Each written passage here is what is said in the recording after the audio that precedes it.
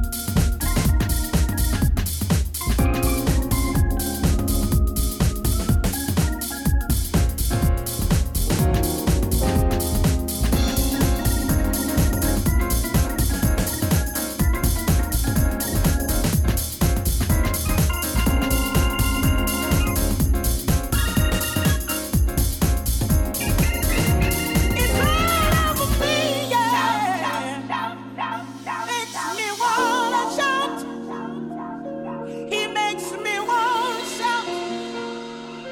Say yeah, say yeah, say yeah, say yeah. Makes me want to shout.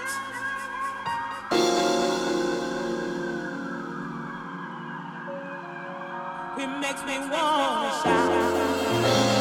He makes me want to shout. Makes me want to shout. It's all over me, yeah. Makes me want to shout.